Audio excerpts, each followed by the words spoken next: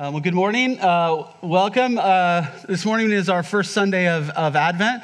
If you're not familiar with Advent, it's basically a season that the church has kind of historically paused to celebrate. Advent kind of comes from the Latin word adventus, and it literally means coming or arrival, usually of a dignitary or somebody of importance. And so we celebrate Advent as Christians now by looking backwards to the first advent of Christ, the first coming or arrival of Christ at Christmas time, celebrating his birth. But we also look ahead.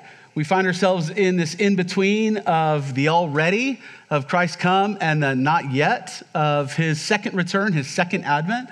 So as we look back, we also think forward and think about that as well. We've talked about the idea of this series that we'll do for the next few weeks leading to Christmas. It's called Sent to Save. Why did Jesus come?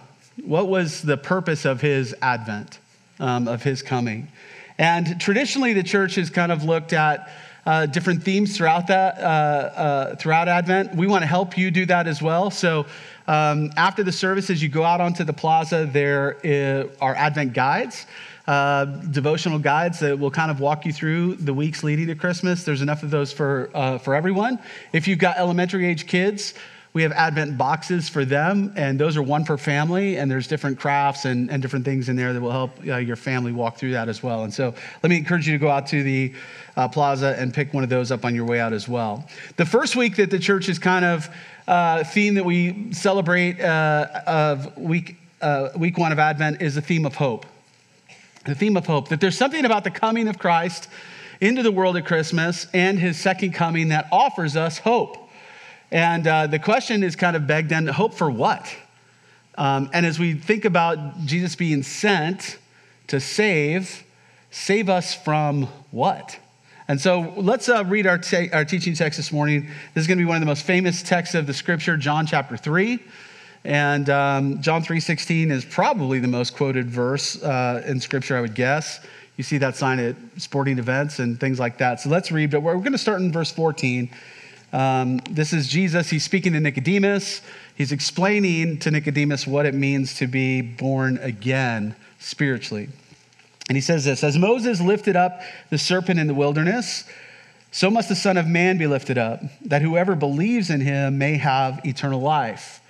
For God so loved the world that he gave his only Son, that whoever believes in him should not perish, but have eternal life. Whoever believes in him is not condemned. Verse 17. For God did not send his Son into the world to condemn the world, but in order that the world might be saved through him. Sent to save. That's what Jesus was sent for, to save us. Verse 18. Whoever believes in him is not condemned, but whoever does not believe is condemned already, because he has not believed in the name of the only Son of God. And this is the judgment. The light has come into the world, and the people loved the darkness rather than the light, because their works were evil. For everyone who does wicked things hates the light and does not come to the light, lest his work should be exposed. But whoever does what is true comes to the light, so that it may be clearly seen that his works have been carried out in God. This is the word of the Lord. So we think about a lot of things in those verses, but there's some things that are kind of bad news. Words that we don't really like hearing. Words like judgment, words like condemned. Charlie Dates, who's a great preacher, he says this, in preaching, or for us really in reading the scripture, we can move so quickly to discovering the good news that we don't sufficiently sit with the bad news. The good news is good news because there's bad news. It's the bad news in the text or the scripture that reads us. It's the trauma and pain in the text that reveals us. Then it's the good news that reveals God and who he is. And so this morning, unfortunately, we're going to have to spend a little time sufficiently sitting in the bad news, but that's because that will help us see how good the good news is. And so let's think about this question. What are we saved from? And so first thing I want us to notice in the text is that we're saved from God's wrath and justice. We're saved from ourselves, our own sin, for sure, but what we're saved from is the judgment of those sins. It's It's not very chic these days to talk of God's wrath, his condemnation, or judgment. We don't like to talk about those things. We like our gods to be more accepting, more tolerant. We don't like to dwell on the fact that God might be angry about some things. And part of the reason for that is we misunderstand God's anger. We tend to think of God's anger like our own anger, right? And we don't like our own anger. We get embarrassed when we get angry at times, right? When I get angry, it's often because I've lost my temper.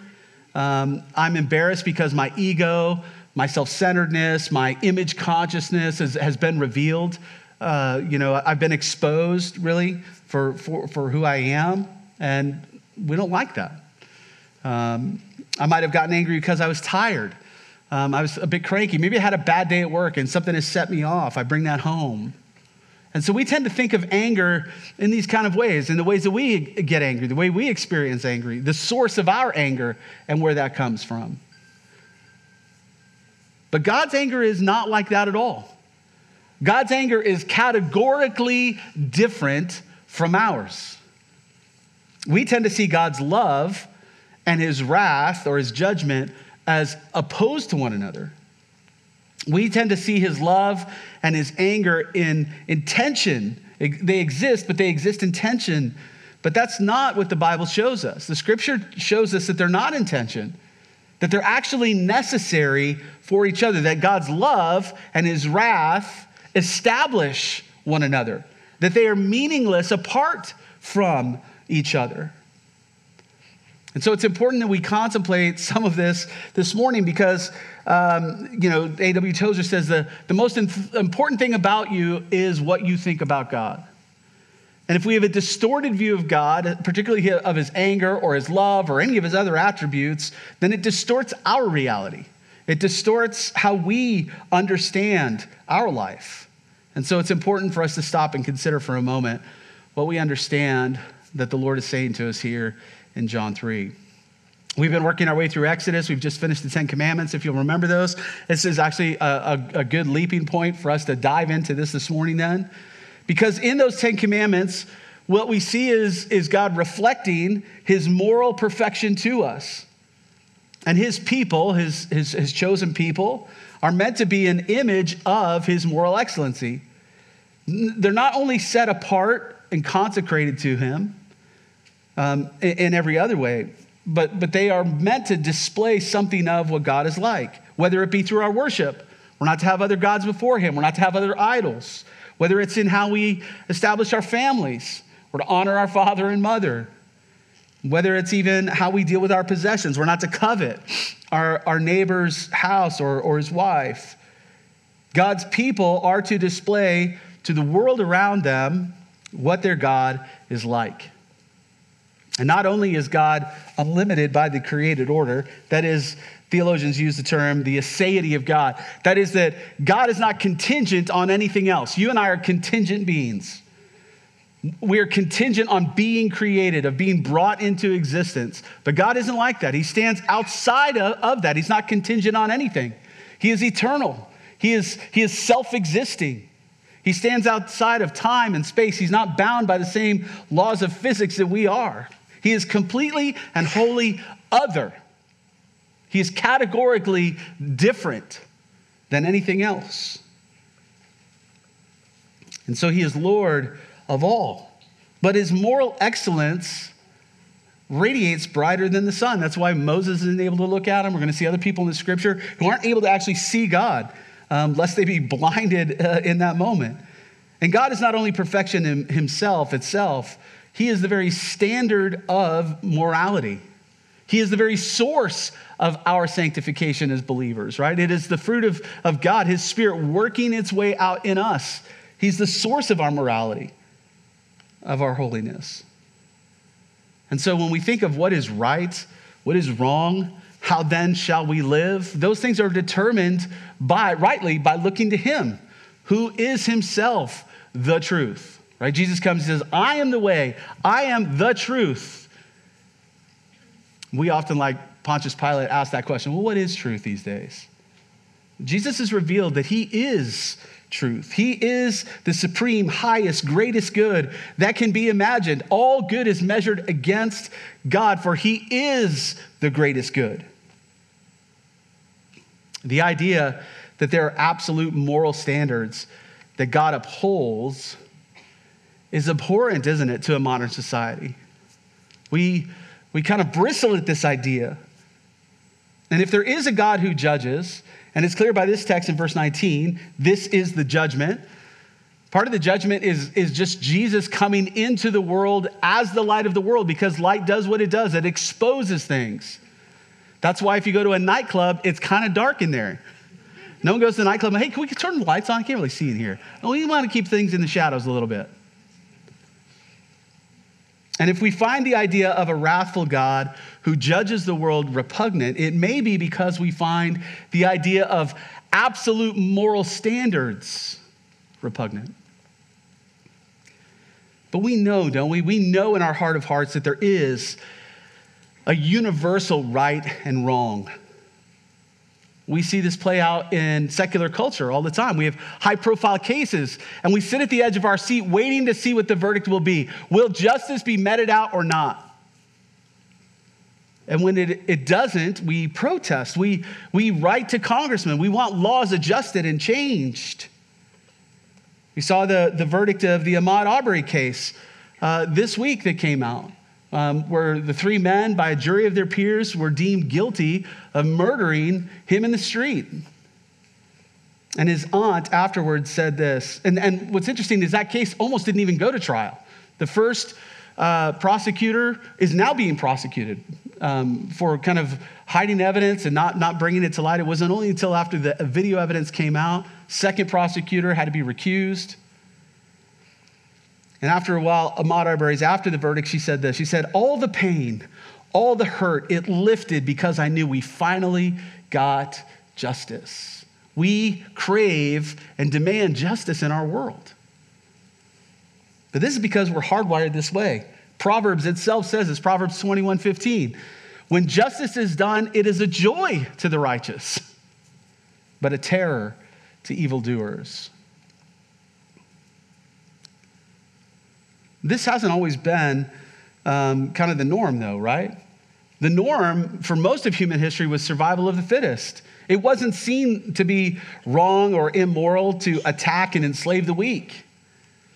The idea that is wrong because even the weakest person is valuable as an image bearer of God came from the scriptures. That comes from God himself. We've seen that established through his commandments to us. And so there's been a corrective to that, which is good.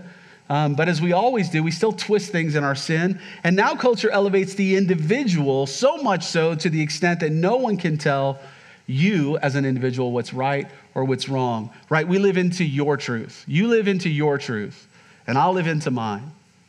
You do what's right in your eyes, and I'll do what's right in mine. Alan Bloom describes this. He's an American philosopher. This is what he says. He says, the only way in which we think today is we look back at history and we say, men always thought they were right. And it led to wars, slavery, xenophobia, racism, misogyny. The point today is not to correct those mistakes and be right, but rather we must all realize we were not right at all. So the point isn't to learn from our mistakes and to arrive at a truth that we can actually stand upon and agree on. It's just to wipe the whole thing slate clean. Hey, we're just all wrong about everything. And in this kind of atmosphere, society demands that we have a privatized God. We have a privatized God. You do what's right in your eyes, and I'll do what's right in my own eyes.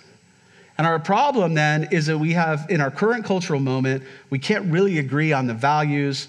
We can't agree on ethics or morals. And we can't do that because science doesn't provide those things. Science can't give you ethics. Science can't give you morals. It can't give you values. It just gives you facts. It just gives you observations about what is. We see that all the time. Well, here are the facts. Well, we can't even agree that they're facts anymore, really, right?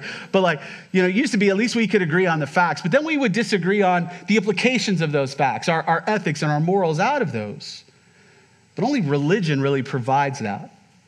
ethics and morals of how we then should live. And so we have this conundrum because we think it leads to strife or conflict, and it certainly has when done wrongly, to believe that some religion is right with absolute moral standards and that our eternity is determined by a God who judges us by those standards. So on the one hand, we reject that, right?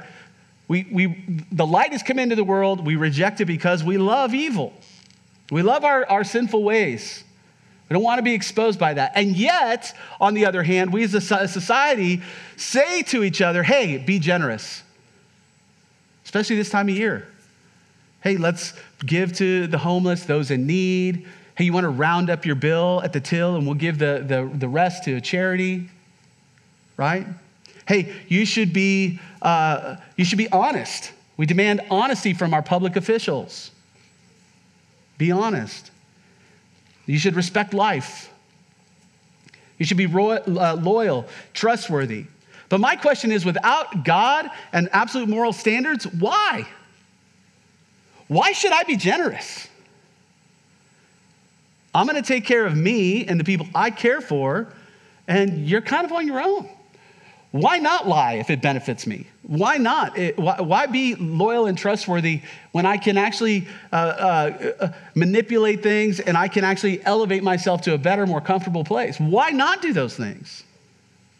It actually doesn't make sense to be benevolent if it's a survival of the fittest kind of way. You see how we know that we should be these things, and we should, but without a God who actually displays why and how and empowers us to be those things, we end up with it being a bit hollow. C.S. Lewis, he describes it in his book, The Abolition of Man, this way. He says, in a sort of ghastly simplicity, we remove the organ and yet demand the function. We make men without chests and expect of them virtue and enterprise. We laugh at honor and then are shocked to find traitors in our midst. We castrate and bid the geldings be fruitful. We take away the idea of absolute morality and standards and then insist on people being moral. But it's our version of what we think morality should be. Okay, and so when we think about God's wrath, which is unfortunately the bad news part that we have to think about, right? We then begin to see what God's wrath is about. It's not crankiness. It's not, ill-temperedness as we think about it. It's much more akin to a judicial wrath by the state, right? So if you break a law and the judge sentences you, he may imprison you. He may ban you from starting or owning a business or trading stocks, or you might lose voting rights. Like, there's a lot of ways the state kind of punishes us for those things. There's a settled opposition by the state to the lawbreaker until restitution is made or until a debt is paid. That might be a certain amount of time in prison. It might, whatever it may be, right? There's this kind of settled opposition. And the judge probably doesn't have the same vindictive feelings as the victim. It wasn't his house that was broken into and things stolen. A victim might feel more vindictive feelings of that. It's the judge's job to just have a steady, firm opposition to law-breaking and evil in society. And that's much more akin to God's wrath. His wrath is holy. It's a settled opposition to evil. His holiness demands his opposition until the debt has been satisfied. And this is what we want, right? I mean, we get mad when tragedy happens. We shake our fist at God and we blame him for those things. Like, we want God to enact justice. Do we want to live in a world where there is no justice? We want some level of equality of opportunity. We want fairness. We want wrongs to be dealt with. But here's our problem. Here's my problem. I want justice for others, and I want tolerance for me. And I have lots of different ways to justify my own actions, to justify my own kind of moral failings. I compare them to other people, not as bad as this, not as bad as that, or I have ways to kind of justify why I'm acting in a certain kind of way. I want tolerance for me, but man, I want justice demanded for others. But the scripture tells us we are all, as human beings, in the same boat. We've all sinned, and what we've earned, our wages for those sins, then is God's justice. It is our death.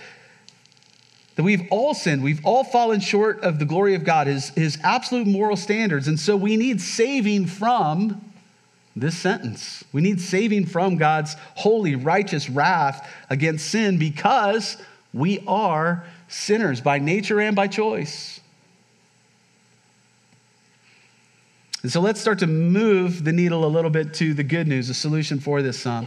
Second thing I want us to see is God's wrath or his anger is an expression of his love for his creation, including us as people. We might think, how can God be angry against sin and condemn? Isn't God love? Isn't that where we're supposed to focus at Christmas time? You know, God's a loving God. He's a caring God, right? Like Will Ferrell in that movie Talladega Nights when he sits down to the dinner table to pray, if you've seen that, right? And he starts to pray. He's like, dear 8-pound, 6-ounce baby Jesus. And his wife, he's like, you don't have to pray to baby Jesus. Baby Jesus grew up. He's like, hey, I'll pray to whatever Jesus I want to pray to. I like the baby Jesus. And we're like that because baby Jesus is manageable. Baby Jesus is cute. He's non-threatening. He's not a king who's come to judge. But when we think about this, when we think about God's wrath actually being an expression of of his love for us, it's the same thing that we feel. How do you feel when someone that you love, maybe parents if it's your kids, someone that you love, family member, coworker, friend, you see their lives being ravaged by wrong choices, destructive habits, addiction, toxic relationships? Do we just have a kind of neutral tolerance to that? Like, oh, well, sorry, whatever. No, we don't. We get angry. We get angry that the addiction is making them less of the person that they should be. My daughter and I went, for her birthday, went down to Long Beach and saw comedian John Mulaney. And if you know his comedy, he's kind of silly. It's like observational comedy. And so we went, and this was a very different show because about 85% of his show was him talking about the last few years of his life, which have included 2 stints in rehab for cocaine and prescription drug pills, a divorce, his wife, he kind of shipwrecked his marriage, all kinds of different struggles. And what I found interesting in this show that he's talking about, he walks through the moment that he's kind of confronted. He thinks he's going to dinner with a college friend at their house, walks open, he opens the door, and 12 of his closest friends are there, and he knew immediately what was happening. He had literally just come from his drug dealer's house, right? And he walks in, he's like, no. Like he knew. And he goes through telling the story. They literally had a suitcase packed for him, and we're going to take him to rehab that day, like in that moment. And that's what they did. Now, these aren't people who claim to follow Jesus or are motivated by the love of God or anything like that. And yet even them, they understand. And he explains this like in a funny comedic way, but like they're angry at each other. He's mad at them. They're mad at him. And these are people who love him, his closest people who love him and care for him. And they're mad because he's destroying his life.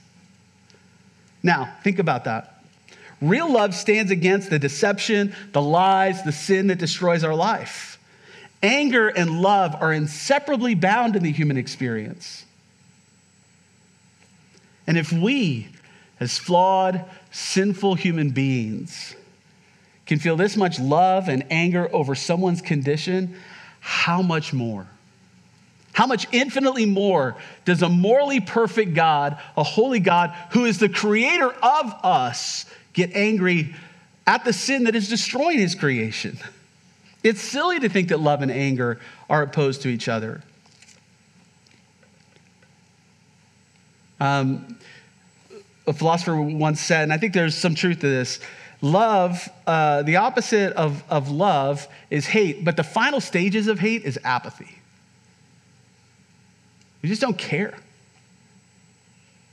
Hey, I see there's destructive things happening in your life, but I'm just not going to act on that. I'm not going to do anything to intervene or to help or to come alongside of. Silly to think that love and anger must be opposed to each other. God is anger because there is a cancer working its way through all of his creation, both systemically, there's systemic evil in the world, but also individually. That's how systemic evil happens. It's made up of a bunch of individuals who work our sin out with each other. It would be completely unloving of God to have some kind of benign tolerance towards that. His love is what motivates his anger to act toward that sin. And it's what we're asking of God to do. When evil is done to us, we want justice for that. We know it's not right. We want these wrongs to be righted. This is what God is doing through the sending of his Son for us. He's sending a light into the world, and that light is a type of judgment because it exposes darkness. But for those who actually see the truth and the beauty of Christ and leave the darkness, leave that evil behind. And so the choice is us. Here, the Apostle Paul describes God's wrath on evil in the world, unrighteousness. In Romans 1, verse 18. He says, "For the wrath of God is revealed from heaven against all ungodliness and unrighteousness of men, who, by their unrighteousness, suppress the truth. For what can be known about God is plain to them, because God has shown it to them. For his invisible attributes, namely his eternal power, his divine nature, have been clearly perceived ever since the creation of the world in the things that have been made, so that they are without excuse." We are without excuse. Our conscience tells on us. We know that we are not holy people. "For although they knew God, they did not honor him or give thanks to him." Why would you give thanks to a God if you don't feel like you owe anything to that God? If God isn't the source, if you've earned everything, if you're self-sufficient, if you see yourself as the king of your kingdom, essentially, why would you give thanks to anybody else for those things? Right? That's why we as society kind of start to turn what have been, Christian holidays into more secular holidays. Thanksgiving's really about food. What was it, Brian? Food, football, family, right? Now, those things are good gifts that God gives us, especially football. Right? So we are to enjoy those things, but we enjoy those things as a way to give thanks to God, not apart from him. And what's the result? We become futile in their thinking, and their foolish hearts were darkened. Claiming to be wise, they became fools and exchanged the glory of the immortal God for images resembling mortal man. We've made idols again. And what's the result of this? What's God's punishment on man for this? Parents, you'll understand this. Therefore, God gave them up in the lust of their heart to impurity, to the dishonoring of their bodies among themselves. He basically gives them what they want. Sometimes God's judgment on you is letting you have your way. Parents, you ever do this? You tell your kids, they don't listen, and finally you're like, okay, go for it. Now, hopefully it's not like ends in tragedy, but right? Sometimes you just have to learn the hard way. That is a judgment in itself. And we do this because we exchange the truth about God for a lie and worshiped and served the creature rather than the creator, who is blessed forever. So here's God's wrath being poured out on unrighteousness. But his love is what motivates that. We see in Luke 19, Jesus, he's going to Jerusalem for the final time. He knows he's going to be executed on the cross. And he sees Jerusalem and he stops and he's weeping. He's overcome emotionally because of what he sees.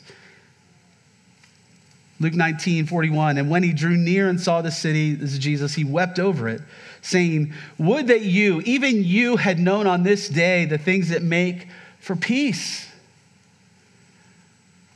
They've rejected him. They've rejected the Messiah. And so instead of peace, what's happening? But now, for the days will come upon you when your enemies will set up a barricade around you and surround you and hem you in on every side and tear you down to the ground, you and your children within you. And they will leave no stone upon another in you because you did not know the time of your visitation. God had come near, has visited you, and you've rejected him out of hand. And he's weeping because of that. He's weeping because they're not his enemies. He describes them as wanting to gather them together like a hen gathers its chicks. We see both weeping, heartbreaking over their rejection of truth, but also the results of that is condemnation, a holy anger that will have consequences. They're condemned already. Verse 18 in our text, whoever believes in him is not condemned, but whoever does not believe is condemned already because he has not believed in the name of the one only Son of God. Later on in this chapter, in verse 35, he says, the Father loves the Son and has given all things into his hand. Whoever believes in the Son has eternal life. Whoever does not believe in the Son shall not see life, but the wrath of God remains on him. We're already condemned. The wrath of God is already on us. Jesus doesn't come into a neutral world and decide, I'm going to condemn you, I'm not going to condemn you. We're already all condemned. We're already under the judgment and wrath of God. His coming is a sort of judgment. We see in verses 19, this is the judgment. The light, that is Jesus, has come into the world. And people love the darkness rather than the light because of our sin, because of our evil works. Those who come to the light receive the life of Jesus himself. Light exposes darkness. We either hide in the darkness, continue to love evil over Christ, we continue to love the created over the creator, or we come into the light. John, later when he writes his letters, in 1 John chapter 1, this is how he describes this. Those who are in the light and not. He says, this is the message we have heard from him, that is from Jesus, and proclaimed to you, that God is light and in him there is no darkness at all. If we say we have fellowship with him while we walk in the darkness, we lie and don't practice the truth. We lie to ourselves. We don't practice the truth. But if we walk in the light as he is in the light, we have fellowship with one another, and the blood of Jesus, his son, cleanses us from all sin. If we say we have no sin, we deceive ourselves and the truth is not in us. This is us, right? We, as a society, we say, listen, we don't need God. We've rejected that. We don't have sin. What is sin? You live your truth, I'll live mine. There is no absolute standard. And God says, if this is the way we think, we've deceived ourselves and the truth isn't in us. But if we'll confess our sins, he's faithful and what? Just. There's that justice element again. He is just to forgive us our sins and to cleanse us from all unrighteousness, which leads us to our last point. Because how can God be just if he's just ignoring our sin? Which is our last observation. The greatest expression of both God's wrath and his love are seen at the cross. This is how these things are not held in tension, but how they exist because of one another. We see this in our text, verse 16. God so loved the world, he gave his only son, that whoever believes in him should not perish, but have eternal life.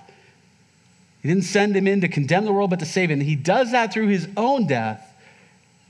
He takes on the punishment, the penalty that we deserved. Out of his great love for us, he's offered us a way to receive mercy instead of judgment. Come to the light of the world. Believe in Christ Jesus. Follow him. Repent of our sin. Turn from our evil ways. Come into the light and receive eternal life. And life to the full in this life. It's obedience to Christ that actually leads us to flourishing in this life. And avoid judgment into eternal life. Or we remain in darkness and receive the consequences. We remain under the judgment of God that we were already under. I want us to look and see how glorious this is, friends, this morning. So if you're a Christian, I want us to rekindle our love for Christ in this because of what he has done for us. But this was always the plan. We get these glimpses of symbols of Christ and what he will do for us in the Old Testament. In Isaiah chapter 6, we get this vision of the Lord of Isaiah, and he comes face to face with God in a sense. Here's what the scripture describes. In the year that King Uzziah died, I saw the Lord sitting upon a throne, high and lifted up, and the train of his robe filled the temple. And above him stood the seraphim. Each had 6 wings.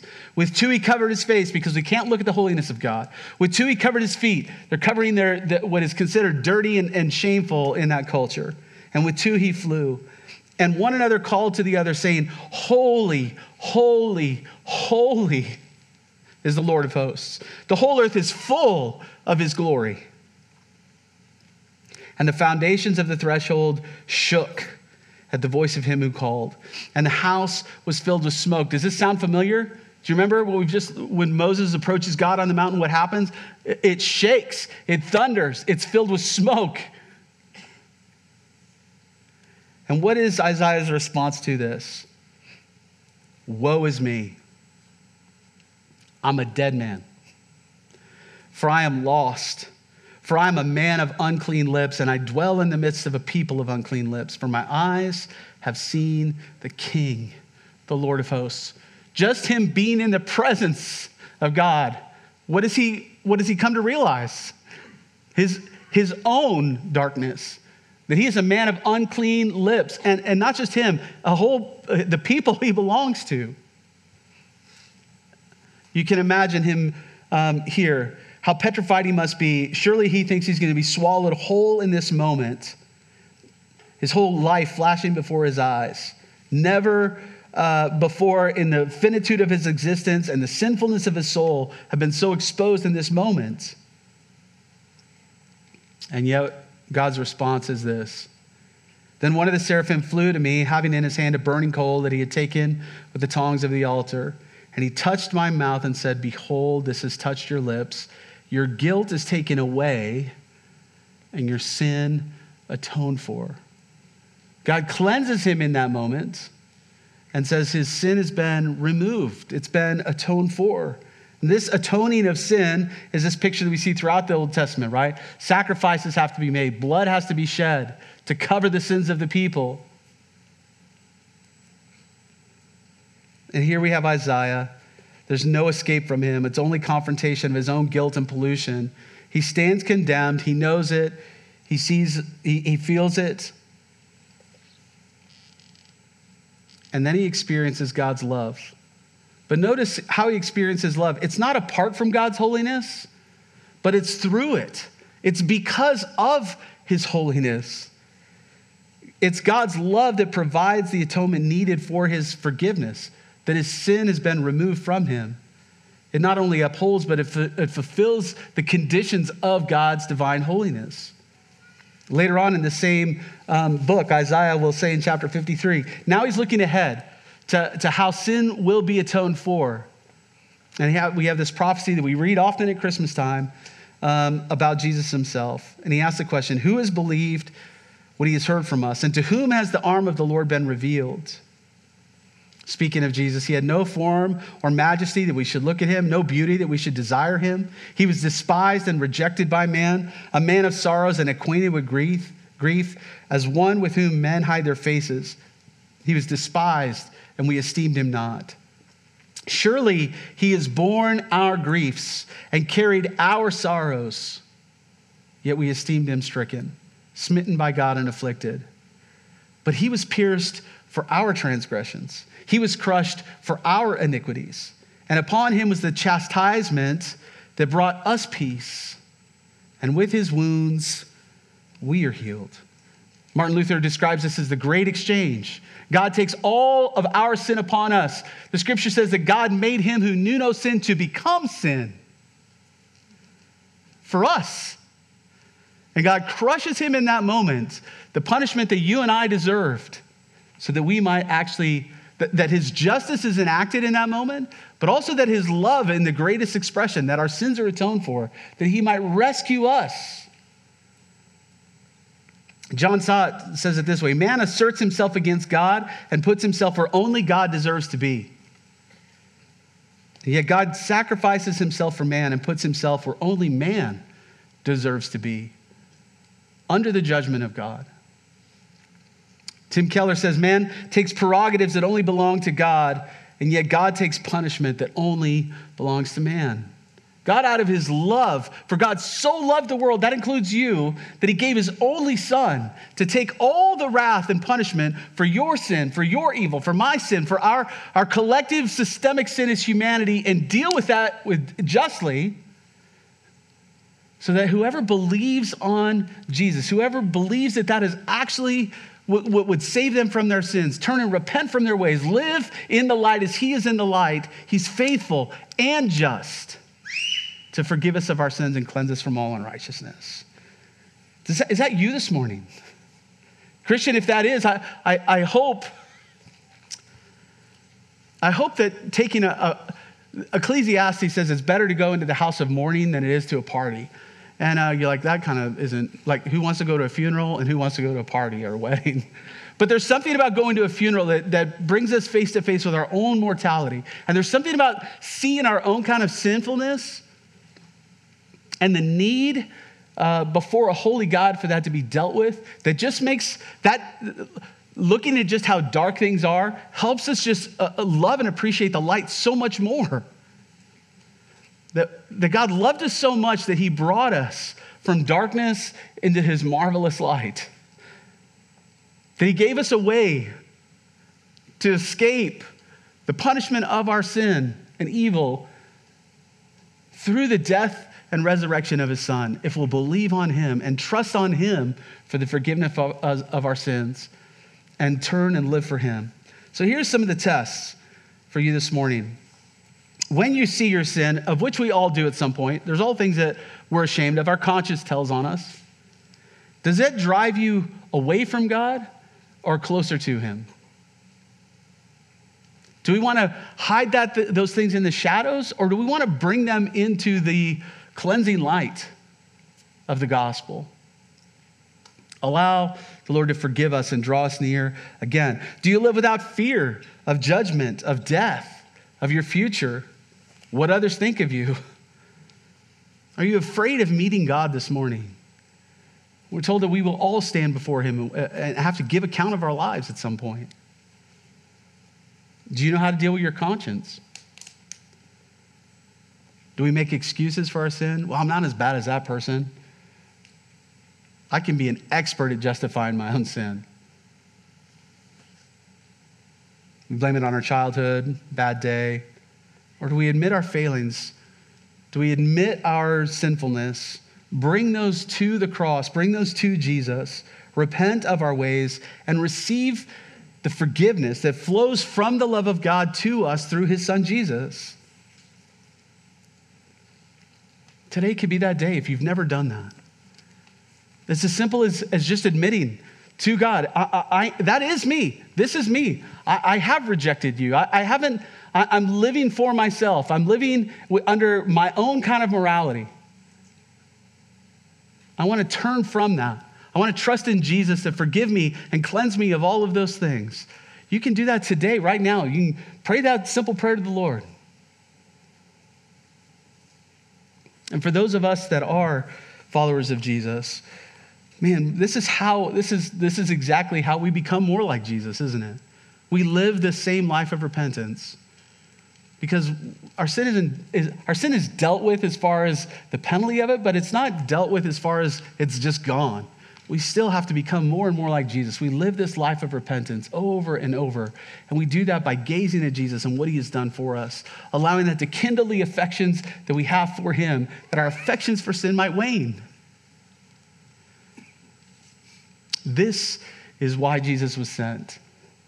He was sent to save us from ourselves, save us from the wrath of God that we are born under already.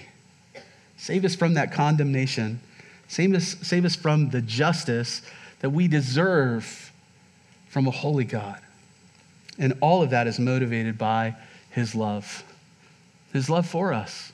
Will you receive his love today? Will you renew that love today, that relationship with him? Maybe you've been trying to walk on your own. I have seasons like that in my life, honestly. They're usually the seasons that I'm struggling the most. I'm trying to do things on my own. I allow guilt and shame to make me want to try to clean myself up so that I can kind of come to the Lord and not be as bad as I think I am. It just always ends in disaster. It always takes longer. Just come to Jesus this morning. His love for you. God's love delights in you. It rejoices in truth. It does what's right. It gives good gifts.